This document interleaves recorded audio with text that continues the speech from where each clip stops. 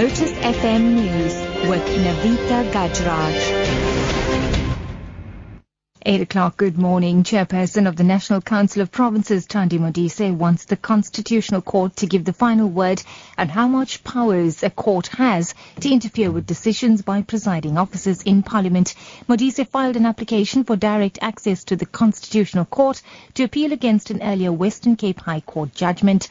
The decision overruled Modise's orders in respect of Julius Malema during last year's debate on the 2014 State of the Nation address. Senior Constitutional Court reporter Candice Nolan has the details. During the debate in June last year, Malema accused the ANC-led government of massacring the 34 Marikana miners.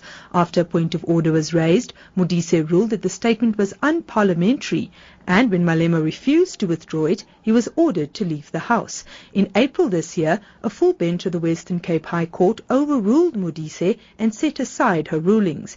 In her Constitutional Court application, Modise says the High Court judgment affords the best example of inappropriate judicial interference. She further complains of continuous challenges to the authority of the chair, citing recent examples of walkouts by opposition parties.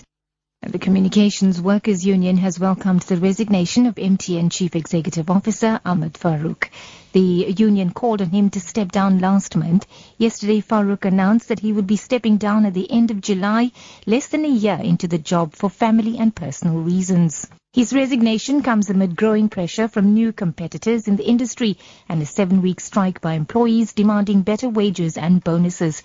The union's Aubrey Shabalala says their strike will continue. A further field, at least 14 people have been killed by suspected Al-Shabaab militants in an overnight attack in Kenya's border town of Mandera. Local media reports say those killed were construction workers who were attacked at a residential building where they live. And nobody has claimed responsibility for the attack. Sarah Kimani has this report. The Kenya Red Cross Society in a tweet said that an attack had been reported in Mandera town near the livestock market. Other reports indicated that explosions and gunfire were heard in a residential building in the town. Reports also indicate that 14 people, most of them construction workers, have been killed.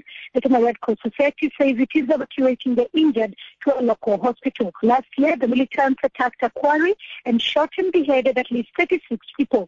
The attack came days after the Somali-based militant group attacked a busload of passengers and shot at least 28 of them.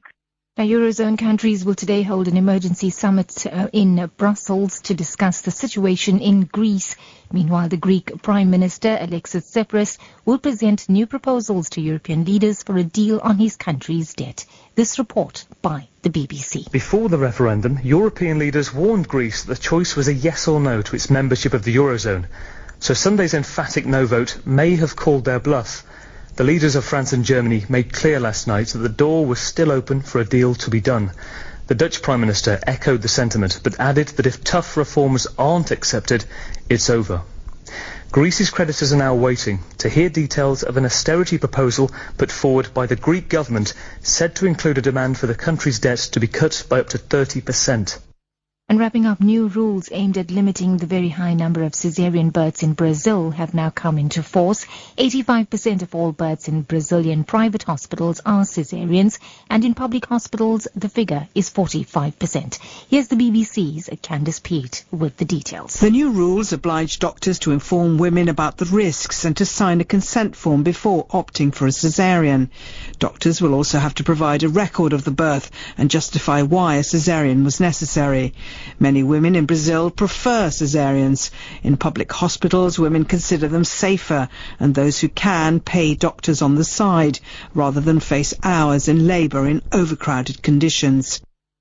That's the news at 8. Your top story this hour. Chairperson of the National Council of Provinces, Thandi Modise, wants the Constitutional Court to give the final word on how much powers a court has to interfere with decisions by presiding officers in Parliament. For Lotus FM News, I'm Navita Gajraj. I'll be back in an hour.